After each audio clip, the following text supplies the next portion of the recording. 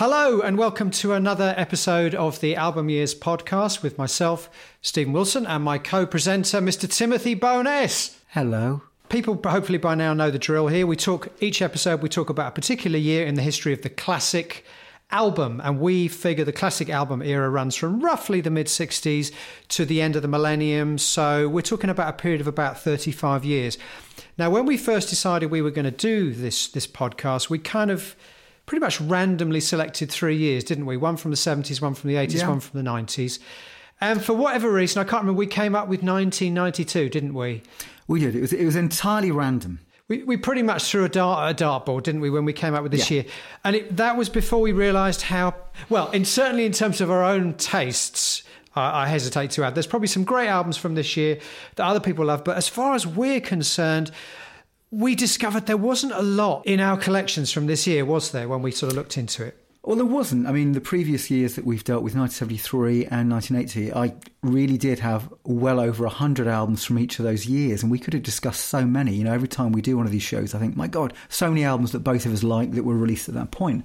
And 1991, I've got a tremendous number of albums. 1993, equally, I've got a lot of albums. 1992, for whatever reason, it's a wilderness. And even the artists that we like are producing what we might consider to be mediocre or weaker albums. But we decided we'd stick with the plan, didn't we? Because we thought maybe it would be interesting, because we're 3 podcasts in now, we thought maybe it'd be interesting to talk about a year where perhaps there wasn't a lot of stuff that was kind of resonating with us. Well, it's what can we do with the sound and look of Tumbleweed? I think yes, exactly. Either we're going to make this into an interesting discussion, or we're going to end up with a 10-minute podcast where we have nothing to say. But why is that? I mean, what is it about 1992? What's going on in 1992? I guess it's the kind of peak of American rock and American grunge music, isn't it? Which is something that doesn't really appeal.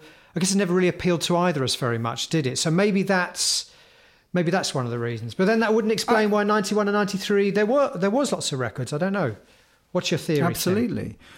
I mean, part of my theory is that it was one of the first years where the CD had really kicked in. And I think that new formats often dictate music itself. So, you know, to a certain extent, the LP format dictated the nature of the album. This is why you got themed albums by the likes of Frank Sinatra and Miles Davis in the 50s. And I think the CD had really kicked in as a major seller at this stage, and artists were working to the CD. So I actually did my statistical bit here, and I took down the length of the album. You're such a nerd. You are such a nerd. I thought I was a nerd. Thank you. So I did. I took down the length of the album, and it sort of, with one exception, backed up my theory. You know, a good example being one of my favourite bands during this time, American Music Club. Their 1991 album, 37 minutes long, Everclear. Beautiful piece of work, great dynamic range. 1993 album, arguably just as good, but a little tiring. Too about long. 53 minutes, yeah. The album after that, 64 minutes. We mentioned Nico in the last podcast, and if you can imagine 80 minutes of undiluted Nico. Yeah, it would drive you mad. I mean, this is when I might actually believe that suicide is possible. For me. Yeah. Yes. Well, I mean, so let's start. Let's talk about the first album. Now, I'm looking at the pile here and I'm thinking that's a pretty meager pickings in terms of what I've taken from my own collection that is on the list. And there are a few things on the list that I don't have, that things you've picked. I don't have them at all, so you're going to have to talk about those. But I'll pick one now that I do have in my collection. And I think this is a great example of exactly what you're talking about. Because for me, it's a potentially great album, but it's far too long. And it's by an artist that obviously had been around for a while by this point. And this is Roger Waters, Amused to Death. Roger Waters, originally of Pink Floyd fame. And this is his 3rd album. And he wasn't exactly churning them out. I mean, I think his first solo album proper had been about 10 years before. And he'd only made 3. And I think after this one, there was a gap of about 25 years or something. Anyway, so this is Amused to Death. And, okay, you could say, well, Pink Floyd's The Wall is a great album, and it's 80 minutes long. But I think there's a difference there, is you have the kind of yin and yang. You have the melodicism of a Gilmour alongside that kind of biting lyrical wit of Roger Waters. And the two kind of balance each other out. Now here you've just got Roger Waters basically complaining about the state of the world for close to 80 minutes. And I just can't get through it. Exactly. I mean, I think when it works, it's one of Waters' best albums ever. I think some of it's incredibly touching. It's very creative sonically. Well, it's produced by Pat Leonard, who I believe at that time was most famous for working with, more mainstream pop artists like Madonna. Well, Madonna, wasn't it? Yeah. And I think he was a big Floyd fan. He'd always, dreamt of producing, Floyd. And yeah, no, I was going to say, I mean, it sounds great. It does. Undoubtedly a very strong Roger Waters album, but I think, it's just far too repetitive, far too long. I mean, I'd put Final Cut as one of my favourite Roger Waters Pink Floyd related albums, and once more, that is about 42 minutes long. It's a perfect balance. I think certain music, there's a level of intensity that just cannot work over that time frame. And we found this, I think, with some of our music as well, and certainly my solo albums. Every single one of them has been between 38 and 44 minutes long, because even for me, I'm reaching the knife at the end if I take it beyond 44 minutes. I admire you for that, because most of my albums, I have to admit, are too long. And I battle against my own instincts. When you've got a body of work that you're very proud of, you almost you don't want to cut anything out. But I'm beginning to realise more and more now that there is something about overlong albums. It doesn't matter how good the music is. It doesn't matter how engaging it is. There is a point at which people will begin to lose focus and lose concentration. All but the most hardcore fans their attention is going to begin to wane. And it's around about the 40-minute mark. And I think there's no coincidence that most of the classic albums are in that kind of time, ballpark. Absolutely. Almost all of them are 35 to 40 minutes long. And I think one thing to say here is that you talk about the White Album or you talk about Pink Floyd's The Wall, and everybody has an opinion as to what would make those albums more focused, more effective. Whereas when you're talking about something like Revolver or Sgt. Pepper's, very few people actually will take songs off or think, okay, it would be much stronger without this. Yeah. Whereas the White Album is constantly up for debate in that respect, as is The Wall. Now, but that's interesting also, because something I touched on is that the Wall, the difference in The Wall and indeed the Final Cut is you do still have the presence of David Gilmour. So let's just briefly address the $1 million question, which comes up time and time again with post Waters Floyd, and indeed comes up time and time again with post Beatles McCartney and Lennon. There is an element, a strong argument, isn't there, to say that these two individuals, Gilmour and Waters, and in the case of Beatles, McCartney and Lennon, were much stronger together than they were apart, because they created that light and shade that kept you listening. So in the case of Waters, it's the over-reliance on the lyrics, and the bile just becomes wearing after a while, doesn't it? And in the case of Gilmour, conceptually, he doesn't have the strength of a Waters. So some of his stuff can come across as a little bit kind of anodyne, can't it? With that. And the two of them together just produced incredible music. Even on the Final Cut, which is very dominated by Waters, you have some of the most sublime Gilmour guitar solos I think that he ever committed to a Floyd record, even at that stage. Absolutely. I mean, it's something that both of us have discussed over the years. And for me, Gilmour sweetens what Waters does. Waters gives Gilmour a greater sense of depth and focus. So let's move on to another record that I think in many ways, I'm sorry to start off with in such a negative, I wasn't completely negative about the Waters album, and I do like that, but this is an album I want to talk about now that I don't have much to say about positive, really. It's an artist I'm a massive fan of, and so in a sense it is symptomatic of 1992. It is too long, but it's also a bit bland by his standards, and I'm talking about Peter Gabriel's album from this year, Us, which I suppose also suffered, correct me if I'm wrong, this is the proper follow-up to So, isn't it? Which was a massive mainstream, commercial success.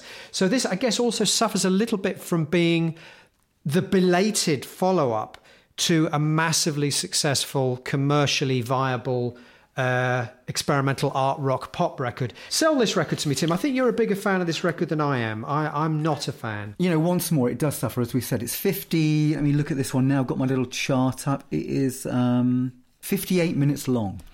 And I think it's probably 10 to 13 minutes too long. I think that judiciously edited, this could be one of the best Peter Gabriel albums. I think that it is.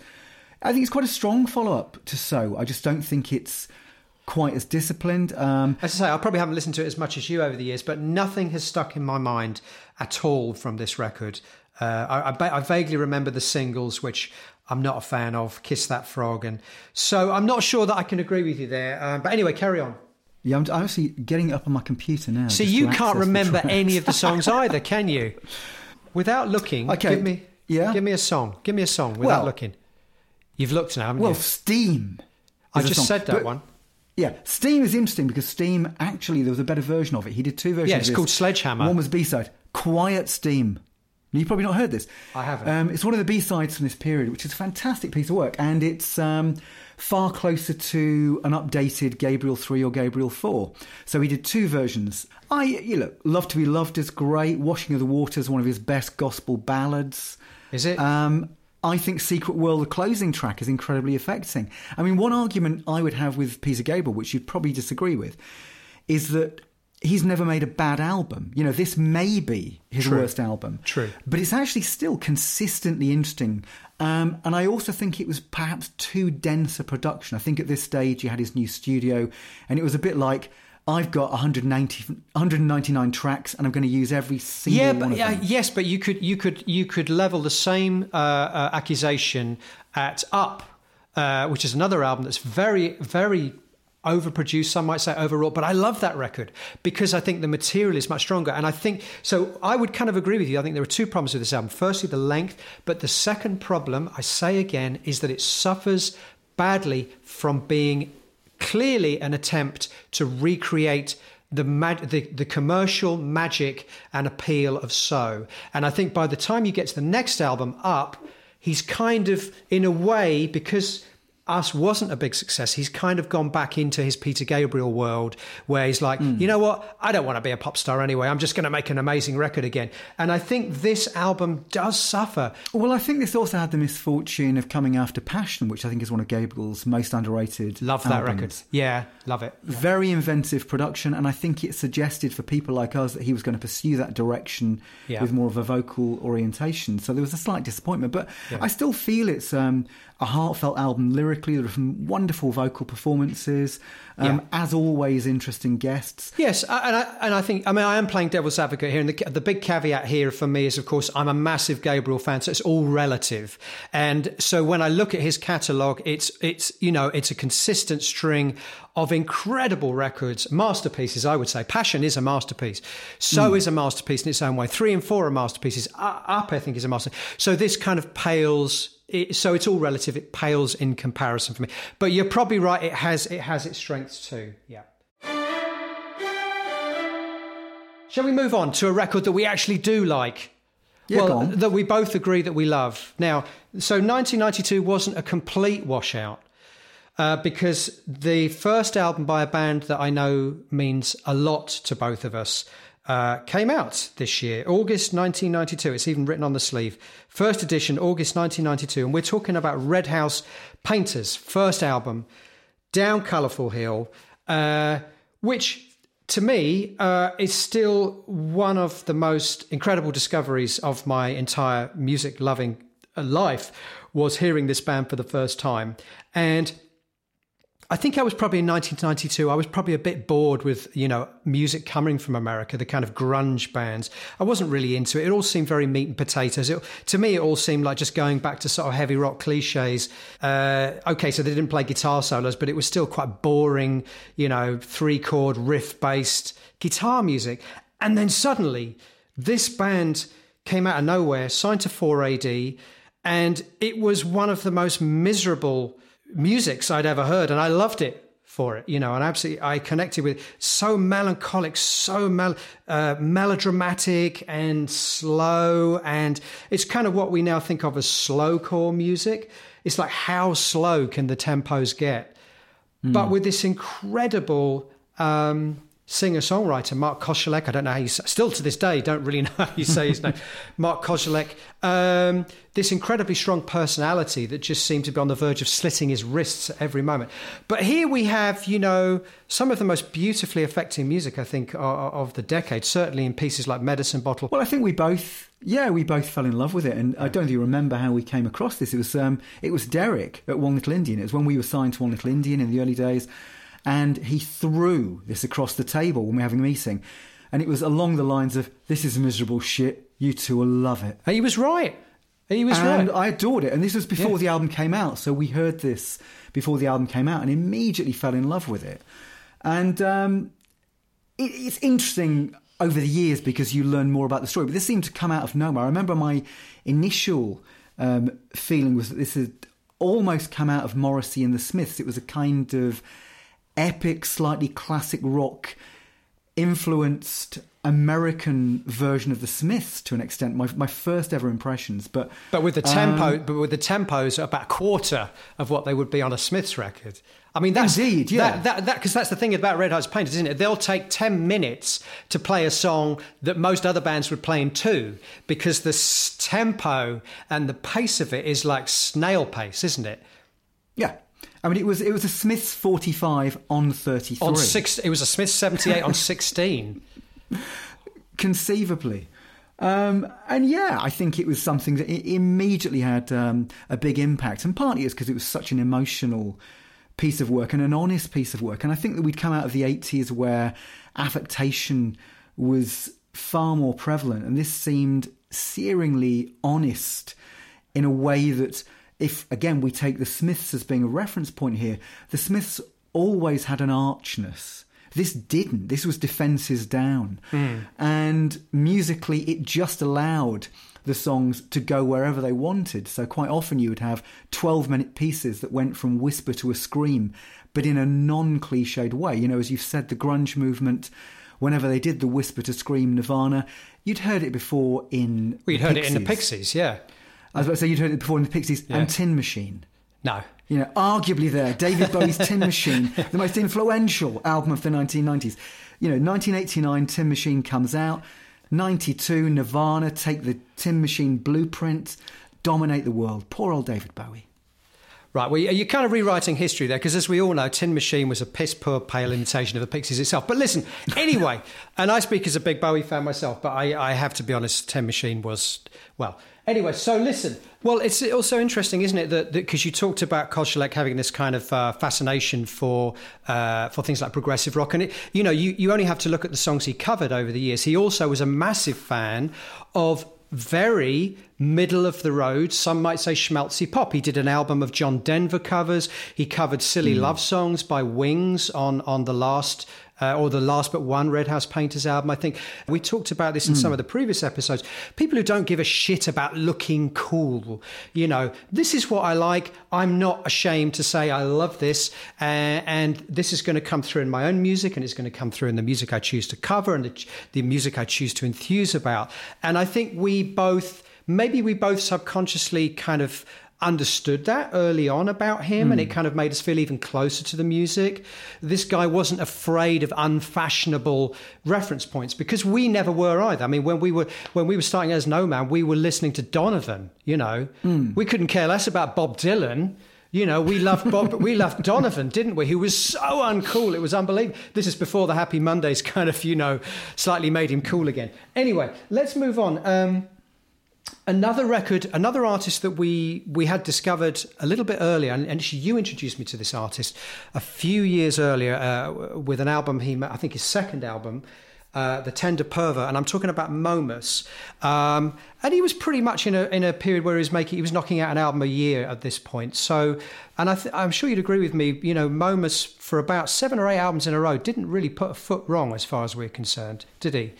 And his album from this year is an album called Voyager, which I think is one of his stronger records, actually.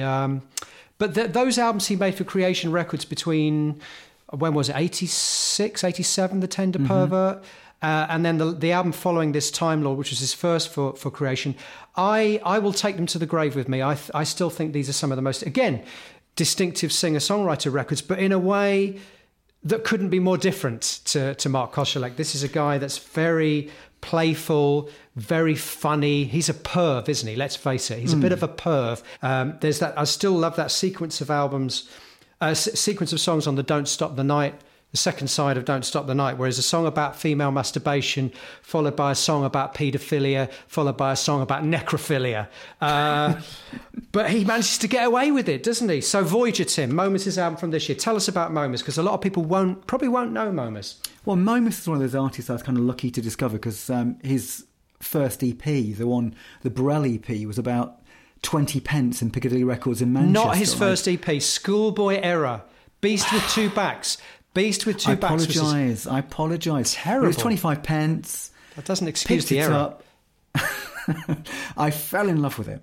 And I think, again, at a time when artifice was prevalent, he had this incredibly natural voice. Momus reminded me of Donovan. It was almost like an intellectually charged Donovan who'd actually spent too much time reading John Updike had been releasing records. Well, he definitely refers to himself as an intellectual, doesn't he? I mean, again, going back to the literary thing with Mark Kozelek, there's so many references, isn't there, to literature in Momus. Yeah. What I love about the run of Creation Records is he is also trying to be a pop star as well, isn't he? And there's almost a sense that I think there was a description of him around the time of his classic single, Hairstyle of the Devil. He's like the intellectual version of the Pet Shop Boys. You know, there almost seemed like a moment, didn't there, where Momus was going to cross over, you know, with Hairstyle of the Devil. That's such a classic single. If you don't know that single, go and listen to Hairstyle of the Devil. It is like a pervy, intellectual version of the Pet Shop Boys. I don't know how else to put it. Well, I think he came out of a singer-songwriter tradition, and I think in some ways it was folk music in the purest sense, in that he was using what was the folk music of the day, which was electropop. I kind of see him as a Paul Simon figure or a Donovan figure, but adapting to the era in which he was, you know, using the pop vocabulary of the time. So a lot of his albums do have, his creation work anyway, has a kind of New Order, Pet Shop Boys quality, but he's bringing something very, very different to them. And I think that the argument is that if you were a singer-songwriter or a folk artist of any day, you use the popular medium of your day. So I kind of see him as a latter-day folk artist in that he's using what was the sort of appropriate pop language he could work within. We've always been big fans of Momus, myself and Tim. Very, very underrated. So I wanted to talk, we kind of already touched on this when we talked about Roger Waters and Peter Gabriel, but this seems to be a year, and I think you alluded to this in at the beginning of the show. There's a year here where a lot of artists that we really hold very dear were producing perhaps not their best work. So you know, I mean, I'm looking at our list here. We've got Brian Eno produced an album called The Shoot-Off Assembly. You kind of feel like you've been here before with that record, don't you? Oh, yeah, absolutely. I mean, other artists, Leonard Cohen's The Future. Lou Reed, Magic and Loss. It isn't bad, but again, I've got the lengths here. The Future, 60 minutes long. Lou Reed, 59 minutes long. One of the odd exceptions to this, it's an album we weren't very keen on, because I know that we loved his predecessor, which was Kill Uncle.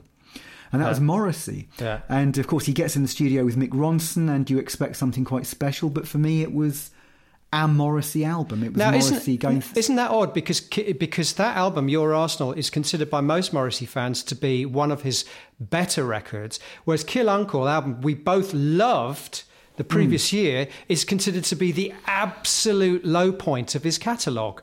It's the nadir. And I love Kill Uncle, which is, I think, about 31 minutes long, if I'm not mistaken.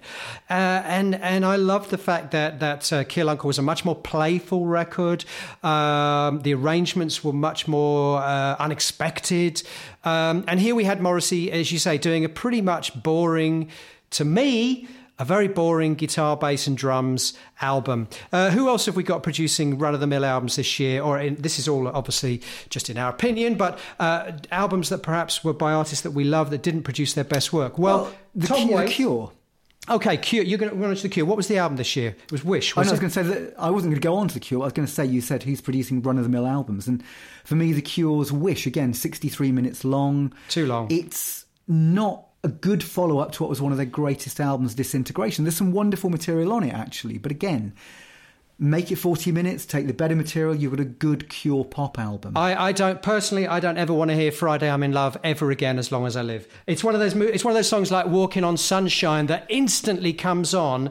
Any movie, any rom-com where they've just fallen in love, they've just met, they're walking on sunshine, it's Friday, they're in love. I don't want to hear that song. Even if it's a Sunday, it's Friday, I'm in love. Yeah, Don't Stop Me Now, another one, classic song. Don't want to hear it ever again as long as I live. But I was going to talk about Tom Waits' Bone Machine. Actually, I do think is a really good record. Now, you've made the point that, this is interesting, you've made the point to me in the past that this is the record that you concede is really good, but it's also the point at which you fall out of love with Tom Waits. And I can kind of understand why, because there is a sense that this is the archetype for everything that people think Tom Waits records sound like. It's almost like this is the point at which he becomes a parody of himself. The kind of trash can percussion, the grizzled voice, the kind of blues licks recorded like they're recorded in a barn, and this is, I think, is a great record, but I can also concede that this is the one where perhaps he kind of began to imitate himself. It definitely is. I mean, I fell in love with him on Swordfish Trombones. A masterpiece. I still think it's masterpiece. A great album. Yeah. Tremendous light and shade in that record. Yeah. And going back, there are albums like Blue Valentine, which meant a lot. And Rain Dogs was a superb Heart of Saturday Night, masterpiece. Small Change, masterpiece. I think the problem with Bone Machine is it's a bit charmless. It's a bit of a racket. The thing with Waits is that it's a persona. He's an actor. And at this stage, I think also he was becoming quite well known with cameo appearances in films as well. I could see through this persona. This was always a persona. He was always playing the hobo. This is somebody who'd led quite a charmed Hollywood life, with his wife being a screenwriter for a number of major directors and so on. And I think that there's something about his reveling in low life in a way that sounds as if it's, stealing from a Steinbeck novel from the 30s rather than lived experience. And I don't know why, it's just this album was a tipping point for me, that whereas I could take all of that on Blue Valentine, I could take it on Swordfish Trombones, this tested my patience to the point where I questioned my love of Waits' work overall. See, this has always been a trait of yours, and there's certain artists where one album, I don't have this, but you seem to have this. One album can turn you off, can make you fall out of love with. I remember you selling me your whole Marvin Gaye. Very early on, you had all these Marvin Gaye albums, and you sold them all to me for like next to nothing, because I think you'd heard one record that made you question your love of Marvin Gaye. So you got rid of all your Marvin Gaye. I'm like, really? What's going on? Let's get it on. And I never quite understood that about you. I mean, I still hold the run of Tom Waits albums from his debut, Closing Time, probably through to Bone Machine, as one of the most flawless, continuums of extraordinary music ever produced by anyone. With Heart of Saturday Night and Swordfish Trombones right up there amongst my favourite albums of all time. But you say you don't listen to Tom Waits anymore. Is that what you're saying? Because of this? I can still listen to Swordfish Trombones occasionally and the title track of Blue Valentine, but I find it difficult because in my mind it's somebody faking. It's an actor going through the motions. Okay, but would you look at an actor like, let's say, Robert De Niro? I mean, Robert De Niro is kind of an actor who's made his career by basically playing variation. This is a generalization, but let's just say, for the sake of argument, he's made his career playing variations of the same kind of character. Now, that may well not be him at all, but that doesn't mean he's not a great actor. I mean, some of his performances are amazing. Absolutely. But so why is that okay with a real actor, quote unquote, but it's not okay with a musical voice like Tom Waits, for example? Well, I think sometimes even with real actors, real directors, once the veil's taken away, it becomes difficult to take them quite as seriously in the role. It's just when you have that little ray of insincerity. Makes you question everything. Okay. It makes you question. Let's move on now to a band that never made a bad record as far as I'm concerned. Again, another band that for me rarely made anything less then if not a masterpiece, a very, very, very good record. And I think this record they made this year kind of falls into that category. I don't think it's one of their masterpieces, but I think it is a very, very, very good record indeed. And it is XTC, one of the greatest bands of all time, as we all know. I'm sure, listening out there, folks, I'm sure you all agree with us on that. One of the greatest bands of all time, also one of the most underrated bands of all time. And probably 1992 was another time they released an album to the sound of indifference, which seems to have been a constant throughout most of their career, although many of their albums have been, subsequently discovered and rediscovered by subsequent generations of music lovers. And I think they are appreciated now as one of the greats. Now, their album from this year, Non Such, it's brilliant. It's brilliant. Again, I don't think it's one of their very strongest, but it is a brilliant record. Tim, Non Such, XTC.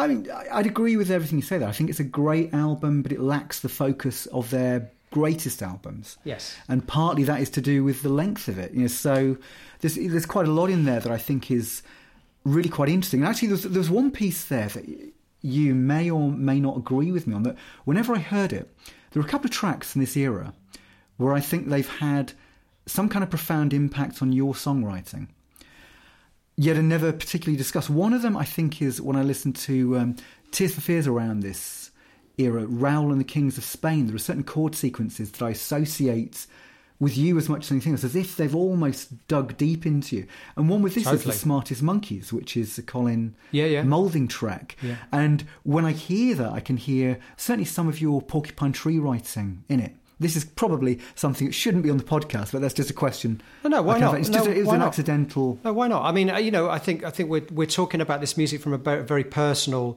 perspective. Yeah. And by the way, folks, this obviously it goes without saying, this is just our opinions, and I'm sure many people will love some of these albums that we're not so hot on, and vice versa. Maybe not be interested in some of these albums that we're waxing lyrical about.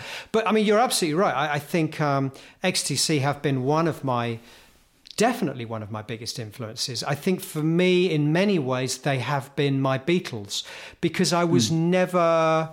I was never a member of the Beatles congregation, that worshipping the Beatles. I guess I was from a different generation. I wanted to find my bands, that I could be excited about. And there is so much that the Beatles and XTC have in common, without XTC being derivative of the Beatles, unless it's in a very knowing way through the Dukes of Stratosphere. But XTC just have written this body of work which stands up there with, I think, any body of work, the Beatles included, in terms of its diversity, its musicality, its smart music. Every song kind of has its own little musical universe, and that's something I love about XTC. There are many artists where they kind of have a sound. So every song that they write inhabits the same kind of musical universe, and that can be the kind of sounds they use. And here's a band where it's almost like, okay, every song we're going to create a whole different musical universe for. And that, of course, that's the Beatles thing. That's what the Beatles did. Every song they wrote is like, we're going to create a whole different musical world here for it. Going back to the beginning of the programme, what XTC have, what Steely Dan have, what Pink Floyd have, what the Beatles had, is the songwriter that has that slightly more acidic, bitter quality, and in this case it's Andy Partridge, and the songwriter that has this incredibly sweet sense of melody, which obviously in the Beatles, McCartney, Floyd, Gilmour, and in this case, Moulding. And I think that it was one of the things that made XTC work very well, although I'd kind of argue that one of the things that's interesting about XTC is that as the band went on, Andy's melodic gift became greater. His voice became sweeter. I was just about to say, a bit like the Beatles, it's oversimplification, isn't it, to say that? Because, of course, McCartney produced some quite biting material, and Lennon produced some quite mawkish material. I'm not a fan of Imagine, for example. I think it's one of the cheesiest, mawkiest songs ever written. And here on this album, Andy, Humble Daisy, Wrapped in Grey, Rook. These are some of the most beautiful songs in the XTC catalogue. Well, I think by Apple Venus, he's completely got that down. For me, Apple Venus has the sweetness of Joni Mitchell, Brian Wilson, Judy Sill. Absolutely. There we go. XTC, I think it's one of those things with almost XTC, you almost begin to take them for granted because every album is great. And maybe there was an element of that with this album that is just, it's another great XTC album. Yeah, I think that is its flaw. Basically, I think actually, I might even prefer it to Oranges and Lemons, but it doesn't have as strong a visual identity as Oranges and Lemons, and it doesn't have as strong a focus as Skylarking, Oranges and Lemons, English Settlement. Apple Venus seemed more like a development, didn't it? It's like, this is XTC, but it's something new. Whereas I think Nonsuch felt, in a way, at the time, I remember buying it and feeling like, this is a great album, but it feels like, it's like Oranges and Lemons. It's the next record after Oranges and Lemons. But the beautiful thing about albums like that sometimes is they just stay with you for years and years and years, and you go back to them and you're like surprised, constantly surprised. I mean, I remixed this album, and again, when I was remixing it was such a joy because I was like, that is a great song. And then the next song, that's also a great song. And just, wow, this album is just full of great songs, but I kind of took it for granted as part of the continuum of their work in a way. I think it's part of the continuum, but also, isn't it, where it actually fell that, to a certain extent, that they'd picked up momentum, especially in America throughout the 80s, and Skylarking and Oranges and Lemons reinforced that. And I think that coming into the 90s, there's something about coming into a new decade that suddenly artists seem old. They're rendered old either by the new movements or by the media, or even by the releases. And I think there was something actually about Us, going back to Us, and this album, where they were just albums by artists who'd had their day in the sun in the 80s, and somehow, especially the media perspective, in the light of something like grunge and post-Manchester, they seemed out of time. Unless it was someone like Neil Young who actually embraced the kind of grunge sound and made albums with Pearl Jam, or Bowie who kind of, to less success. Well, Tin Machine obviously defined grunge, as we know. Tin Machine or Neil Young's Ragged Glory, Tim. Pick one. Such a hard choice. No, it is. It really isn't a hard choice, Tim. It really isn't a hard choice. Right, listeners, it really isn't a hard choice. Listen, let's try and talk about a couple more albums. You wanted to talk about Robert Wyatt's Donderstan. Is that the album from 92, if I'm not mistaken? Donderstan. I mean, is this another artist that falls into that category, maybe? It falls into that category to an extent in that it's another Robert Wyatt album. I love it. It's not necessarily one of his best, and it's certainly not one of his worst. And in some ways, it kind of carries on from his 80s work. It's a good album. It has a few great tracks like Catholic Architecture. But you wouldn't pick it as one of your Robert Wyatt Desert Island discs. Whereas the Leonard Cohen album from this year, The Future, sounds like a come down from I'm Your Man. And this is an interesting thing, isn't it? Because Leonard Cohen, a bit like Peter Gabriel, probably had his day in the sun in the mid to late 80s with radically fresh music, and I'm Your Man propelled Leonard Cohen to new fame, and the same with So and Peter Gabriel. And so to a certain extent, Us and The Future seem like come downs from those great party days of the mid 80s. And while Robert Wyatt didn't have those, it just seems like the XTC. It's another good Robert Wyatt album. They're albums that are certainly not going to disappoint the fan base, but they're not going to go beyond that fan base, are they? Absolutely. If you didn't like him before, you're not going to like him now. So it's another 1992 album, but I love the fact at this stage that he's still producing what are effectively glorified demos, and everything about them is beautifully quirky. I was going to say there's one more album I want to talk about. It's actually a pair of albums. They came out on the same day. They both involve the same collective of musicians. And these are albums in a very different musical genre, but one that I was very, very influenced by, particularly, on those early No Man records, particularly things like Wild Opera, which is Meat Beat Manifesto and Consolidated. They're both, I guess, what you would put in the category of industrial hip-hop, in the sense it's hip-hop music with a very aggressive but experimental musical bent. Now, Consolidated were I remember being in a shop with you on the day that No Man played in Manchester, late in 1992. I forget the name of the venue in Manchester. Do you remember what that venue was?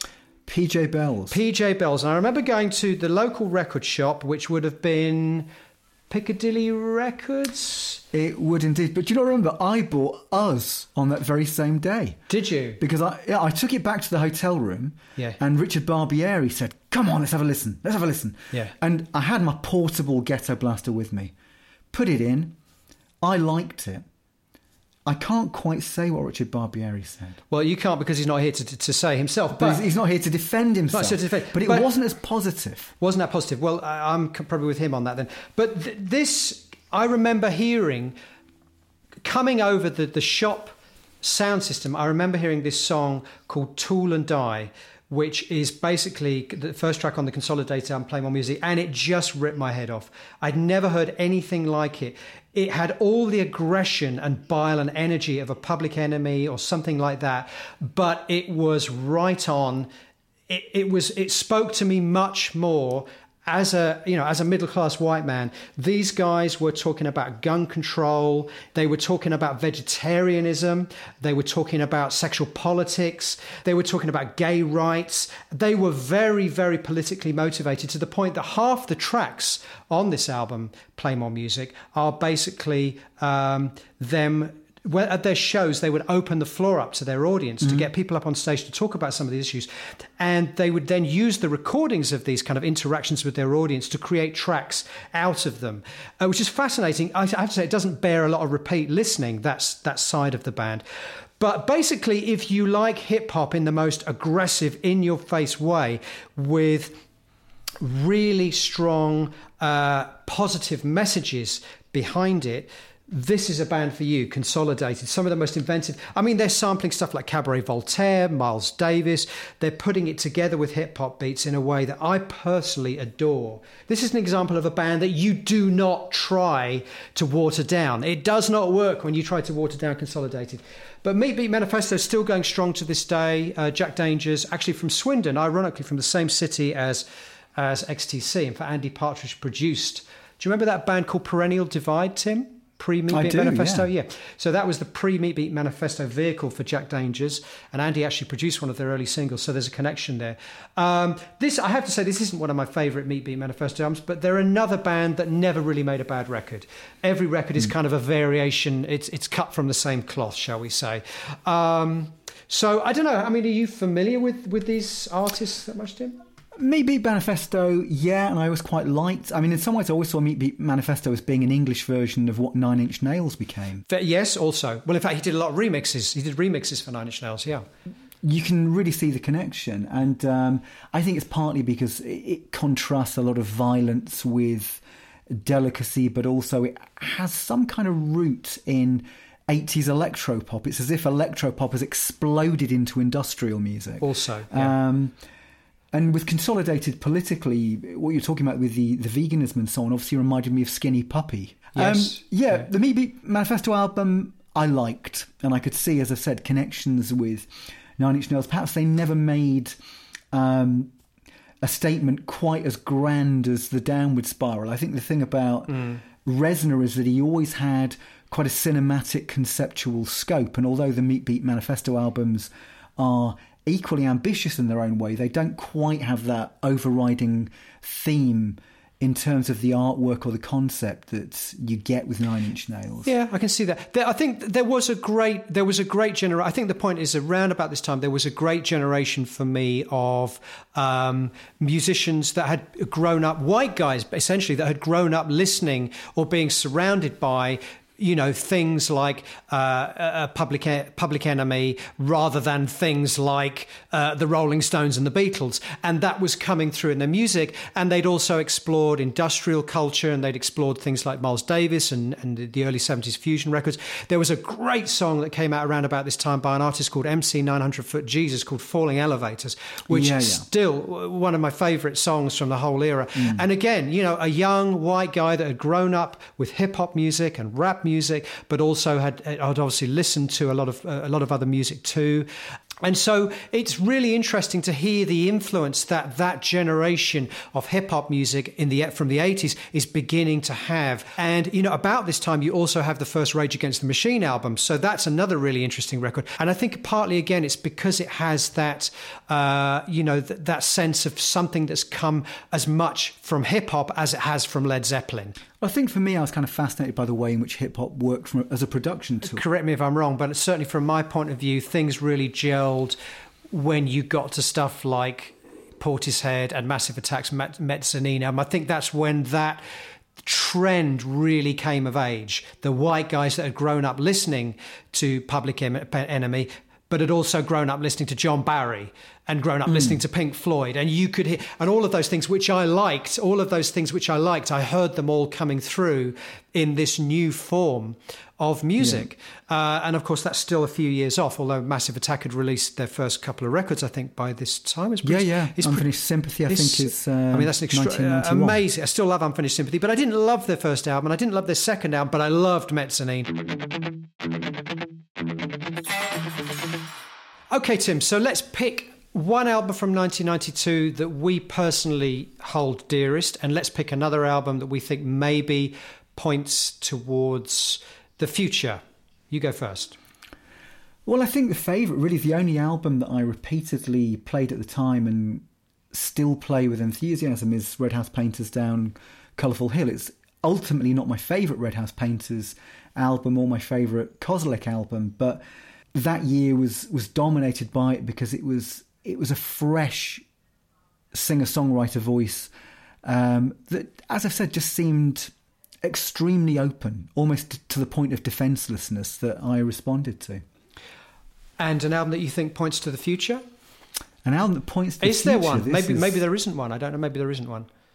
This is very, I'm looking through here and, maybe Consolidated to a certain extent, in the sense that Consolidated sounds more 2020 than any of the other albums that we're talking about. And that's obviously because, I suppose, hip-hop, rap has come to define a lot of contemporary music, far more so. R&B influences over the last sort of 6 or 7 years have dominated the upper echelons of the charts, certainly.